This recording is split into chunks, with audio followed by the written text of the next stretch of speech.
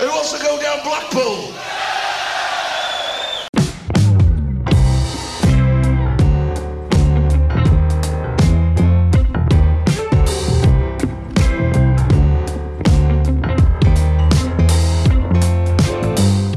Hello and welcome back to the What the Fork Sunderland preview show. It's been a quick turnaround with the Christmas festive fixtures, but Sunderland are heading to Blackpool on New Year's Day on the back of a hugely impressive 4-1 win at Wigan and sit fourth in the league.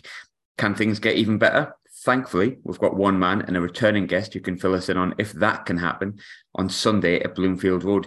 Welcome to the show yet again for your hat trick, Matt from the excellent Blackpool blog, Mitch Cook's Left Foot. How are you, mate? You okay? Well, I'm surviving. Or maybe unlike us. Let's see.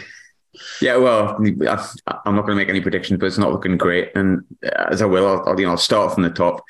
While we won 4-1 last night and we're on top of the world, obviously you got narrowly defeated by Sheffield United. I'll openly admit, obviously I haven't watched the highlights other than the goals. But the stats say you had more attempts on goal, more possession, and almost 100 more passes. Does that tell the whole story? And how was the performance? In isolation, the performance wasn't bad, but it's kind of feels like out of so many games this year, you say, well, out of context, that's not a bad performance, but we just can't string any results together. We're on a slight upwards term in terms of the quality of performances, but it's not showing in any way in the results. And it just felt last night like Sheffield United sort of switched it on a couple of times, scored, and then we manfully flailed at them, sort of like a smaller kid being held away, being held off by a big bully, and sort of our arms flailing, not really being able to make decisive contact with them, and lost again. Yeah, I was going to say, obviously, it's Sheffield United, and I think if I was to pick out the best teams we've played this season, Burnley and Sheffield United are probably up there. Can you take anything from the fact that it was Sheffield United and it wasn't a terrible performance and you had a bit of a go, or is it just a case of results are the only thing that matters? It doesn't matter who it's against, you need to put a run of results together. Well, and again, it's that thing in isolation. Yes, you can. You look at it from the outside, you think, well, that's not a bad result. But it seems that we managed to not quite do enough against whoever we play. You feel like we could play the team that play at the Park at the end of my road and would somehow conspire to not be quite good enough to get the results. We've played actually very well against some of the bigger teams. We were superb against Burnley, one of our best performances of the season against Burnley. We were tremendous away at Sheffield United. We've gone, we've not been embarrassed by any of the bigger sides, and we've beaten some of them, but then we go and play Huddersfield or whoever, and this is exactly the same outcome. We seem to get a very turgid draw, or we lose 2-1.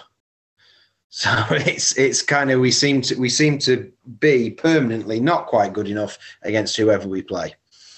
I believe my figures are right here, but talk about a run of results. You have put sort of a run of results together in terms of not winning games. I think it's no winning 8.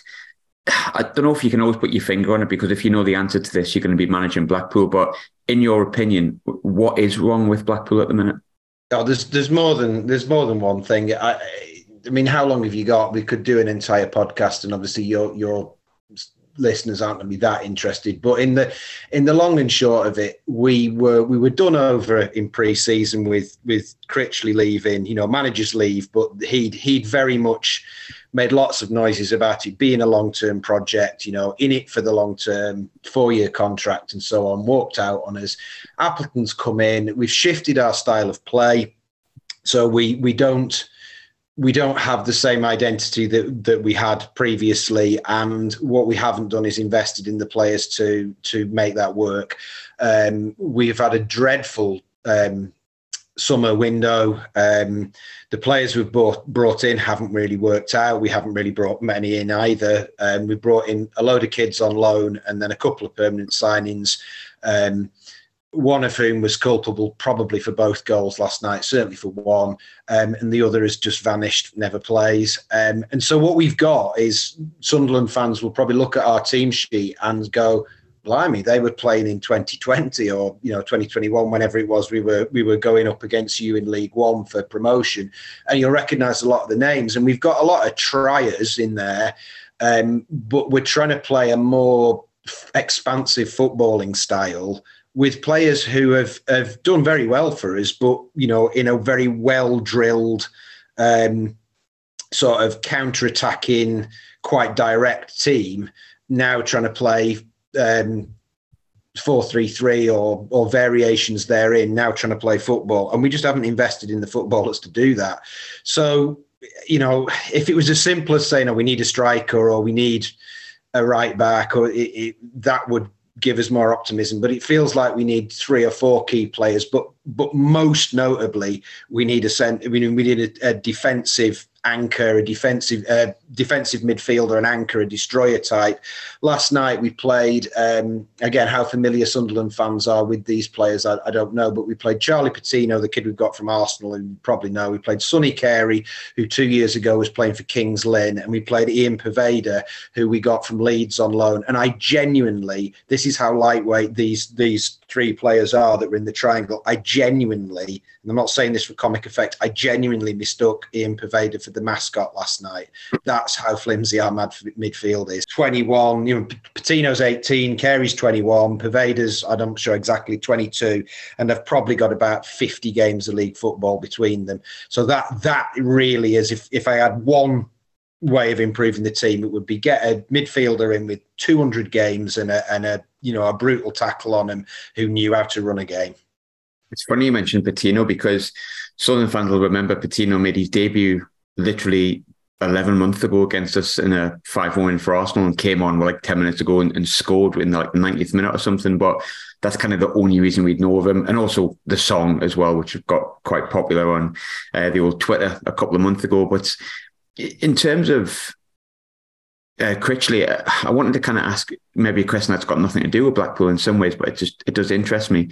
Obviously, I live up in Glasgow. Michael Beale made all the same noises at QPR about the long-term project, and then ran after Rangers. I suppose you could say a big club, yada, yada, yada. The Critchley one was even weirder, because he went from being the number one to Stephen Gerrard, obviously ex-Rangers manager as well. And then that didn't work out. But then I find it really interesting that QPR have appointed Critchley. I don't know if you've spoken on any QPR podcast, but are you surprised that they let Michael Beale go, who obviously they're going to say is unloyal, and got in someone who probably was even less loyal at Blackpool? Yeah, a little bit. I spoke to Loft for Words blog for it. A little bit, yeah. And it was interesting where they were sort of, when the news broke, I made a little sardonic comment on Twitter about, well, at least Beale never cried when you won a game and said how much he loved you. And, because Critchley really used to give it the whole, this is a special club, this means the world to me, and he's sort of, he did it so often and for so long that you do fall for it, and then obviously jump ship. And I got short thrift from QPR fans going, that's nothing the same. And actually then I wrote a piece for them when they appointed Critchley, and quite a lot of them were surprised actually that they'd got a fella in. I don't think they'd fully understood the circumstances in which Critchley left Blackpool. And I think, you can ask, why did he leave Blackpool? And obviously money will be part of it. But I think the problem is that I get a sense that what's happened with us is we've had 2 years of real positive forward movement. Obviously, we got promoted, and then we finished higher than I think most people expected. We got some great results last year. And I think really behind the scenes, Critchley's hoped to get a different class of players in and maybe start moving us up the table further, sort of aiming for that top half, maybe sneaking a playoff run. And I think what the board have said is, no, it's consolidation. We're looking to stay in this division and nothing more. And I think that's probably been underneath why Critchley's gone. And I think it's been behind a lot of the problems at the beginning of the season. I think we've been a little bit, what's the word? We've taken our status in this division a little bit for granted, and I mean, I think Critchley will probably do a reasonable job at QPR, and I don't think he'll be stupid enough to jump ship again. You touch about a midfield destroyer. Now, Sunderland fans are going to laugh here, but one player that we signed, God, knocking on 10 years ago now, and had the best debut, or one of the best debuts I've ever seen, and never played well ever again, joined you in the summer. Liam Bridcut, I can't see him. Where is he? Well, we've got. I don't know if you're familiar with Kevin Stewart, who he's ex-Liverpool player. We've got Kevin Stewart, who is a genuine Championship, arguably on his day, a lower Premier League class player. I think a fit Kevin Stewart would probably turn out for Southampton or somebody. And Stewart is a sort of the word Kevin Stewart is a trigger word for Blackpool fans, because he's played about 8 games in 2 years, and he's just constantly injured. And sort of constantly doing anything but football.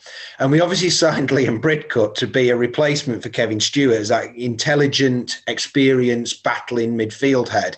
But what it seems to have worked out as is we've just signed a second Kevin Stewart now. So Liam Bridcut has become a trigger word. So the trauma of Liam Bridcut never being available just brings up the thought that in fact, Kevin Stewart is never available. So I can only assume that we've signed him to have a mate of a similar age to sit on the treatment table with.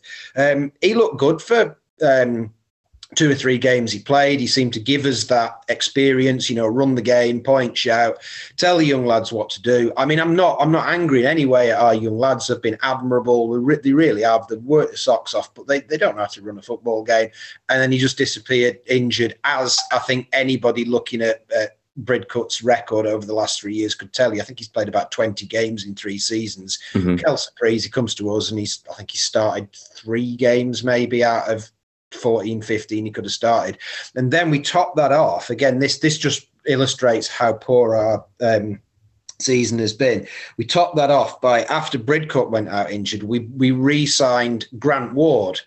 Now, we let Grant Ward go in summer, and Michael Appleton said in public, "I do not want Grant Ward. We will not be re-signing Grant Ward." Come November, we're on about our 11th midfielder, and lo and behold, in on a free transfer walks Grant Ward, a player who the manager said he doesn't want, and that's where we've been at with recruitment.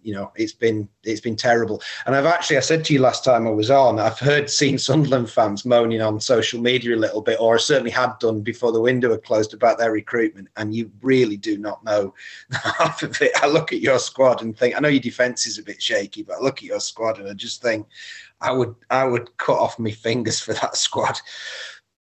Yeah, I mean, looking back to the time, there's been plenty of times I've moaned. At the present time, in 6 months, I'm delighted with every single player just about we brought in. I wanted to talk to you a bit about Appleton. I don't know, from the outside looking in, I'm really close friends with a Lincoln fan, Tom Clark. He really liked him. There's been other fans that have liked him. He's done a relatively decent job, but obviously I've known you for a few years. I've known Tom for a few years, known the Seasiders pod for a few years. So you see things on Twitter after the championship games, and gradually a lot of it, in some ways, from some fan bases, talk about the manager, and Blackpool keep seeing the name Appleton pop up. How are fans feeling about Appleton 6 months into the job? Is this got anything to do with him? Has he been hamstrung, or is he kind of part of the problem? Well, I think it's both. I mean, if you ask Tom, who we both know quite well, Tom would sort of tell you that he's, Tom's very Appleton out, very anti-Appleton. I think I'm somewhere in the middle. He has been hamstrung, but he's not been helped by a stubborn insistence on playing the Michael Appleton way without the players to do it. I like some of what he's trying to do. You can't deny that Critchley did well for us, but we could be a very tough watch at times. We'd sometimes set out to just close a game down, to ruin a game and pinch a goal. And I don't really like playing that way. And Appleton has, really tried to address that. It's unthinkable that we would have started with at least on paper, the creativity that we've got in the team. With Critchley there, he sort of preferred playing cement mixers in midfield. And Appleton would rather have a bit more of a sort of a ballet dancer type there. And on paper, I like that. But it has just been... He's got a character that, if you look at it generously, you'd say, well, he's very honest and he doesn't pull his punches. but he also really doesn't choose his words very well. And it's ended up being, there's been a few chants, there's been a few boos, and there's ended up being a bit of a war of words through the newspapers. And it just doesn't feel the right fit. I said on the podcast a few weeks ago that it feels like somebody who turned up and interviewed very well for the wrong job. I feel like he probably would do a good job somewhere else, or even possibly would have done a good job maybe with us had he had a proper transfer window and had it been more of a sort of a planned change of style. But ultimately, I think what's happened with us is I don't think the board have fully really understood what it means going from a 4-4-2 that's set up in a very defensive way that relies essentially on the fact that Josh Bowler was, forgive my French, fucking brilliant. That was our key tactic. Keep it tight and Josh Bowler will murder you because he's class. To be in a footballing team playing 4-3-3. Now, I think if you're not really into the details of it, that's not that big a deal. You look at Appleton and go, he's a bit like Critchley. He likes young players. He's a good coach. He's a bit, hey, this might be really good. He's an experienced Critchley, but his football philosophy, the way he sets up the team is so different. And I don't really think they've understood the transition that requires within our squad, because we've got loads of players who are, we love them because they work very hard, but they're not very good. They're just not. And that's why we played the way we did. And that's why Critchley got what he got out of them, because he was pragmatic. And Appleton, there's just not pragmatism there, if you like. There's idealism, and it's stubborn idealism, and it's not going down well because we're losing game after game after game after game. And I think, as I say, Tom would tell you Appleton now, he'd have said that a month ago. I can't see it turning round, but the board are going to give him January. That's going to happen, and who knows? We might get 3 players in, but it just feels like you can tell all the way through the podcast. It just feels like League One. Here we come.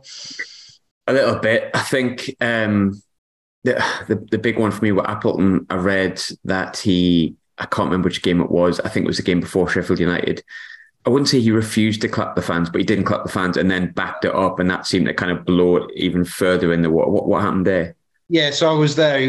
We were at Hull. We actually played quite well against Hull, who had rubbish, but we managed to get a 1-1 draw because we did what we've done all season. We got a player sent off. I think we've had 6 or 7 sending off this year, and they just it's just us. We shoot ourselves in the foot, but we battled and actually were the best team of 10 men. End of the game, players come over, away fans, lots of applause, singing a few songs. You can't complain about the effort they've put in.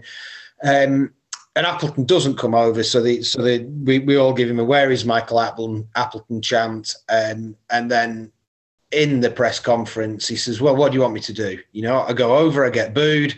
I don't go over, I get chants. I don't make a sub, I'm an idiot. I do make a sub, I just get people, screaming down my neck saying, what you're doing, you don't know what you're doing. I can't win with this fan base. What do you want me to do?" And again, you can't really deny that there's some truth in what he said, but it's just the lad he's on his 5th, 6th club with us. He obviously was with us 2012, if memory serves. I can't remember, it was 2011, 2012, but he took over from Holloway when he went. He's been on that merry-go-round a long time. And he's managing some really pressure situations. He was at Portsmouth when they were imploding. He's been through the Blackburn ringer when the Venkies were, he's not a man that's not inexperienced. And it's just, you don't say that. You say something. You say something like, obviously I'm deeply grateful for the support of the fans today. Our magnificent fans are our 12th man, and I just wanted the players to take the credit. I'm aware that I'm not flavour of the month with everybody in the fan base, but they pay their money. They can have their say. That's fine. It's part of my job, and I just wanted to make sure the players got the credit and got the applause they deserved. And you say that, and everyone moves on. You don't start moaning about, the fans, the fans have got it in for me. And he should know that because he's been doing this job for 12, 13 years, Far higher pressure situations you touched on there as well. In many ways, you're right. He's really experienced, but it does feel like, just from the outside looking in, that it's too far gone, and it's just a matter of time, if I'm completely honest. And I could be wrong. But That's I mean, that's the feeling. In the sort of I've stuck with him. What's the word? I always believe in giving a manager time, and I feel some sympathy for him. We've had a horrendous run of injuries. We've had terrible luck with referees sending offs and so on and so forth. He's not had a proper transfer window. Last summer was messed up in multiple ways. The manager leaving, the board setting the budget too low fundamentally. And I always think, well, a manager needs 6 months, 9 months, you can't, but even I have just feeling like it's just set into a pattern where, like I said at the beginning, every week we turn up, we try quite hard. You think for 10 minutes, we're going to do it this week. And then we shoot ourselves in the foot somehow. And then at the end of the game, everybody goes, we were a bit unlucky, weren't we? And it's just week after week after week. And I'm at that point where I'm not in the mob outside the boardroom demanding his head on a plate. But, if and when they announce that he's gone, I equally will think, right, okay, probably for the best, let's move on, Yeah, it feels like that, if I'm honest. Looking, I was saying that Q was getting beat on New Year's Day, no one else. But I think regular listeners, like I say, will remember your voice and know that you were on in the summer to discuss Dan Ballard, who, of course, was on loan to Hughes a couple of seasons ago. Unfortunately, Dan broke his foot within about 3 games, I think it was, and spent the best part out. He's now back. He's looked like he's never left. And a few weeks later, after we spoke, obviously, we brought in Ellis Sims, who first really made his name at Blackpool. And whilst he's not always the flavour of the month, his stats are ridiculous, and he's been in good form since he's came back. But from their time at Blackpool, how highly do you rate them both? And are you surprised at how well they're doing at Sunderland? No, Ballard, as I said, he's a player with maturity beyond his years. I mean, obviously a bit older now than when we were with him, but he just came straight in at 20 and looked like he'd been playing centre half in League One for, 7-8 years. I like Dan Ballard a lot. And Sims, what you've just said sums up his time at Blackpool. I actually thought he was useless for about the first 5 games. I gave him a load of stick. I was like, well, who is this guy? We bought him because Gary Medine we got him on loan because Gary Medine was injured. And say what you like about Medine, he knows what he's doing. He knows how to play that big man role, and he's sort of technically really quite silky for a big lad and all of that. And Sims was just kind of running around looking completely lost, with the ball bouncing off his elbows and knees. And I thought, who is he? He's hopeless. He's absolutely hopeless. And then suddenly, bang, we worked out how to play him, which is the ball over the shoulder and him on the turn. And he's bloody lethal because he's big and he's quick and he'd be barreling through against defenders, and he's got a hell of a shot on him. He's a really, really calm finisher. And suddenly he looked like the best striker we'd had in a long, long time. And the performance he put in our playoff semi against Oxford, it was the away game, was possibly the best performance. Well, maybe not the best because we've got DJ Campbell at Forest, but one of the best performances I've ever seen from a Blackpool striker. He was ridiculous. He was just lethal. And you could see in these spells, in these flashes, in these games here and there, you could see this is why Everton have still got him. Because at first he just looked like that archetypal Premier League kid who was going to go into a real game and struggle. And then, bang, you'd get this moment, you think, oh, no, there's more to him here. And it took us a while, actually, I think, to work out how to play with him.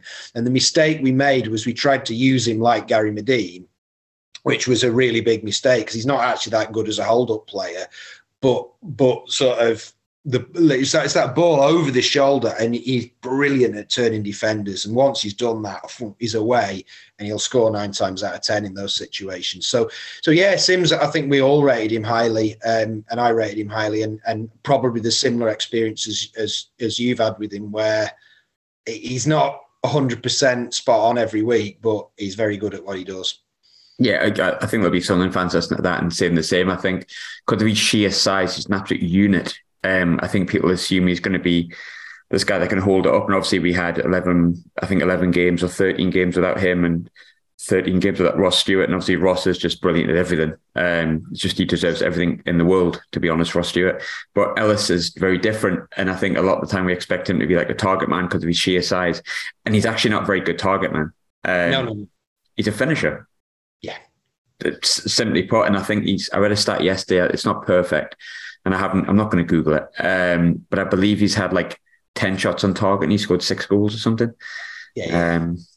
Right place, right time sort of player. But I don't want to say it because I've just said about Ross Stewart and how much I love Ross Stewart, and everyone loves Ross Stewart. But yesterday, another Blackpool player linked with us was Jerry Yates, with Keith Downey from Sky Sports saying if, God forbid, Ross Stewart was to leave in January, Yates would be the person that we would look at.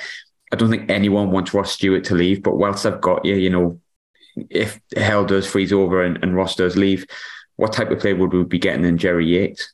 Well, you'd be getting anything but Ross Stewart. That's what I feel. Yeah. You're better off putting a cheeky 10 million bid in for Gary Medine than Jerry Yates.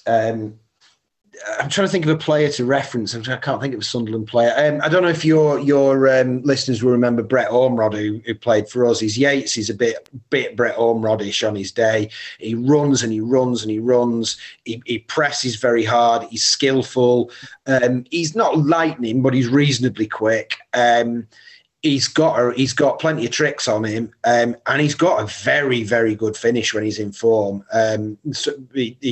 He scored a brilliant set of goals against, I think it was Sheffield United, where it was a right foot volley on sort of a cross ball across the box, smashed it on his right foot, and then 10 minutes later, ball from the other side, smashed it home with his left foot.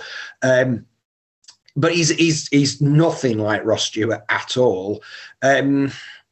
He's a form player, absolutely a form player. Like, he went on a mad hot streak with us, obviously League One. He's one of the crucial reasons why we got promoted. He was superb. He scored 22, 23 goals in the League One promotion season, but he didn't score for about the first 12, 13 games. We thought we'd signed a dud because he just couldn't find the back of the net. And this year he smashed 9 goals in, feels like about 9 games. And then he's done nothing for the last 5 or 6 games and did very little at the beginning of the season as well. So he's very much a form player, but he's all effort, all pressing, sort of little whippet, very skillful, and he's a lethal finisher when he's on form. But yeah, nothing like Stewart. But he did play very well with Ellis Sims when he was here, because what they sort of worked out between them, because as I said before, we tried to play Yates off Medine.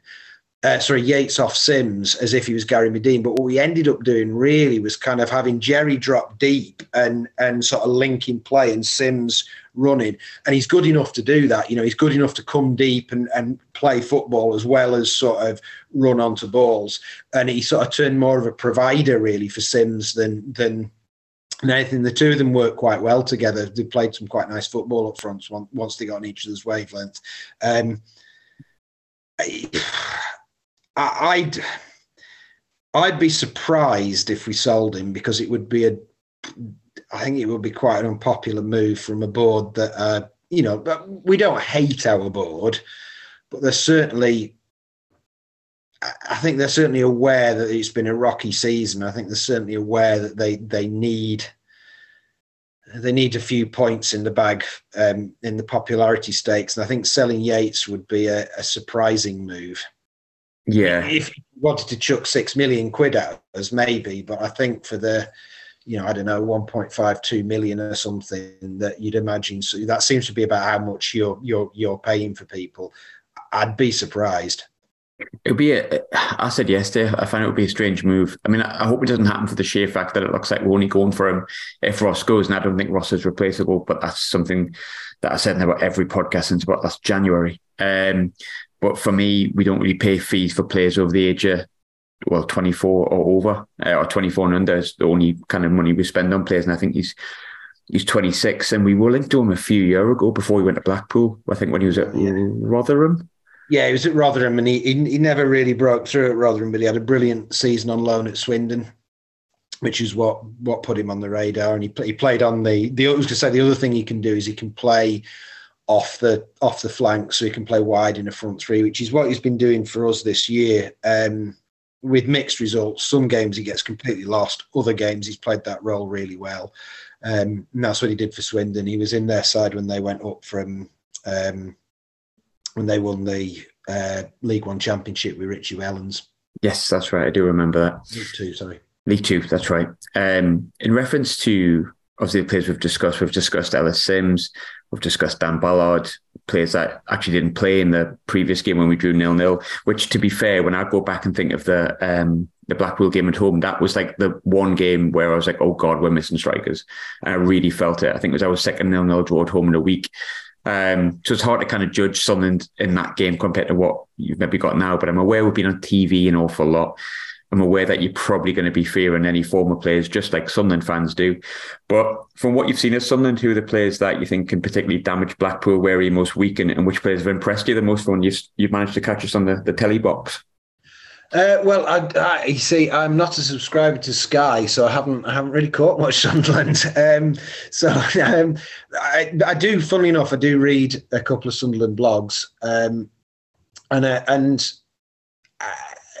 it seems as if Stewart is the player that everybody, I read one of your bloggers a lot who I really like. I like Sean, who does SAFC blog.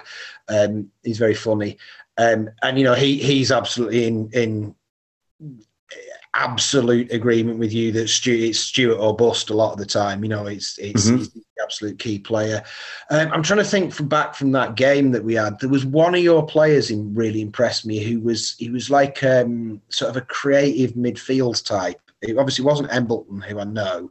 But you had a say again. Was it Roberts? Patrick Roberts? It might have been, yeah, it might have been. And he sort of buzzed around and kind of sort of chipped little balls forward and played that kind of quarterback role. And he really looked like he knew what he was doing. Is he the ex-Man City lad? Yes, that's correct. Yeah. He impressed me. I mean, he looked like a player with an obvious technical quality to him. I mean, how much his application's there, I don't know, because he looks almost a bit like McGeady always looked for you, where you'd go, wow, he's a real player. And then you think there must be something wrong if he's playing for them, if that makes sense. No offence to Sunderland, but he just looked a level above the rest of the team. And you always go, well, is he 19 and on the way up? No, he's not. He's 26 or whatever he is, 25, 24. And you think, well, why is he there? So I don't know if there is a fundamental flaw with him, but yeah, I like the look of him. So you had a young kid, I think, who came on. Benetti. It probably, yeah, and he was a very lively, and I thought, yeah, he looks a good player. And you impressed me in general. I don't think you were particularly on it that game, but you had some moments where you just really used the ball nicely. You made the pitch wide. And you sort of went off the boil after a while. I think what happened against us was that you didn't get the goal.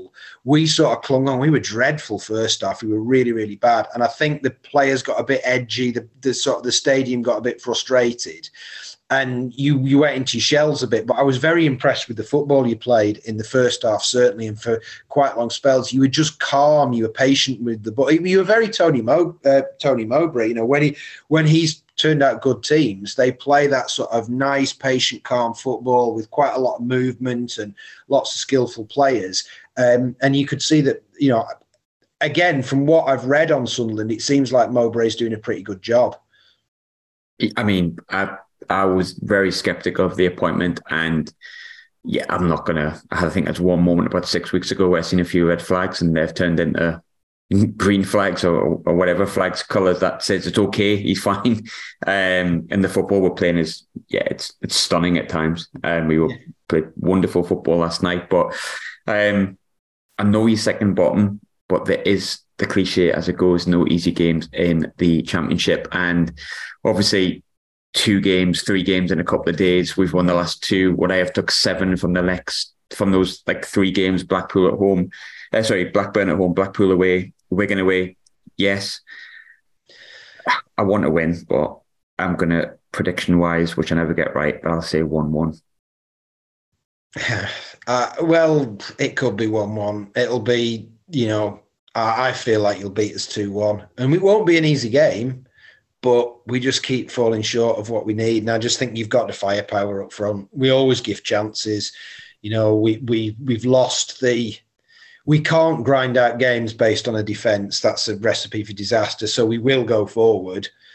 that will give you a chance, and you've got finishers, so I think you'll win 2-1. And that just seems our season is a 2-1 defeat. That's what it is. Most important thing to remember is I have bought a ticket and I am going. So of course we probably won't win for my sake. I am a bit of a jinx now and again. But Matt, obviously you do great stuff blog wise, and there'll be people that will want to read up a little bit more. I know there's a lot of people like looking at the opposition stuff and kind of updating themselves on what's going on in the championship. Where can we find your stuff? Where can we find you on Twitter and whatnot?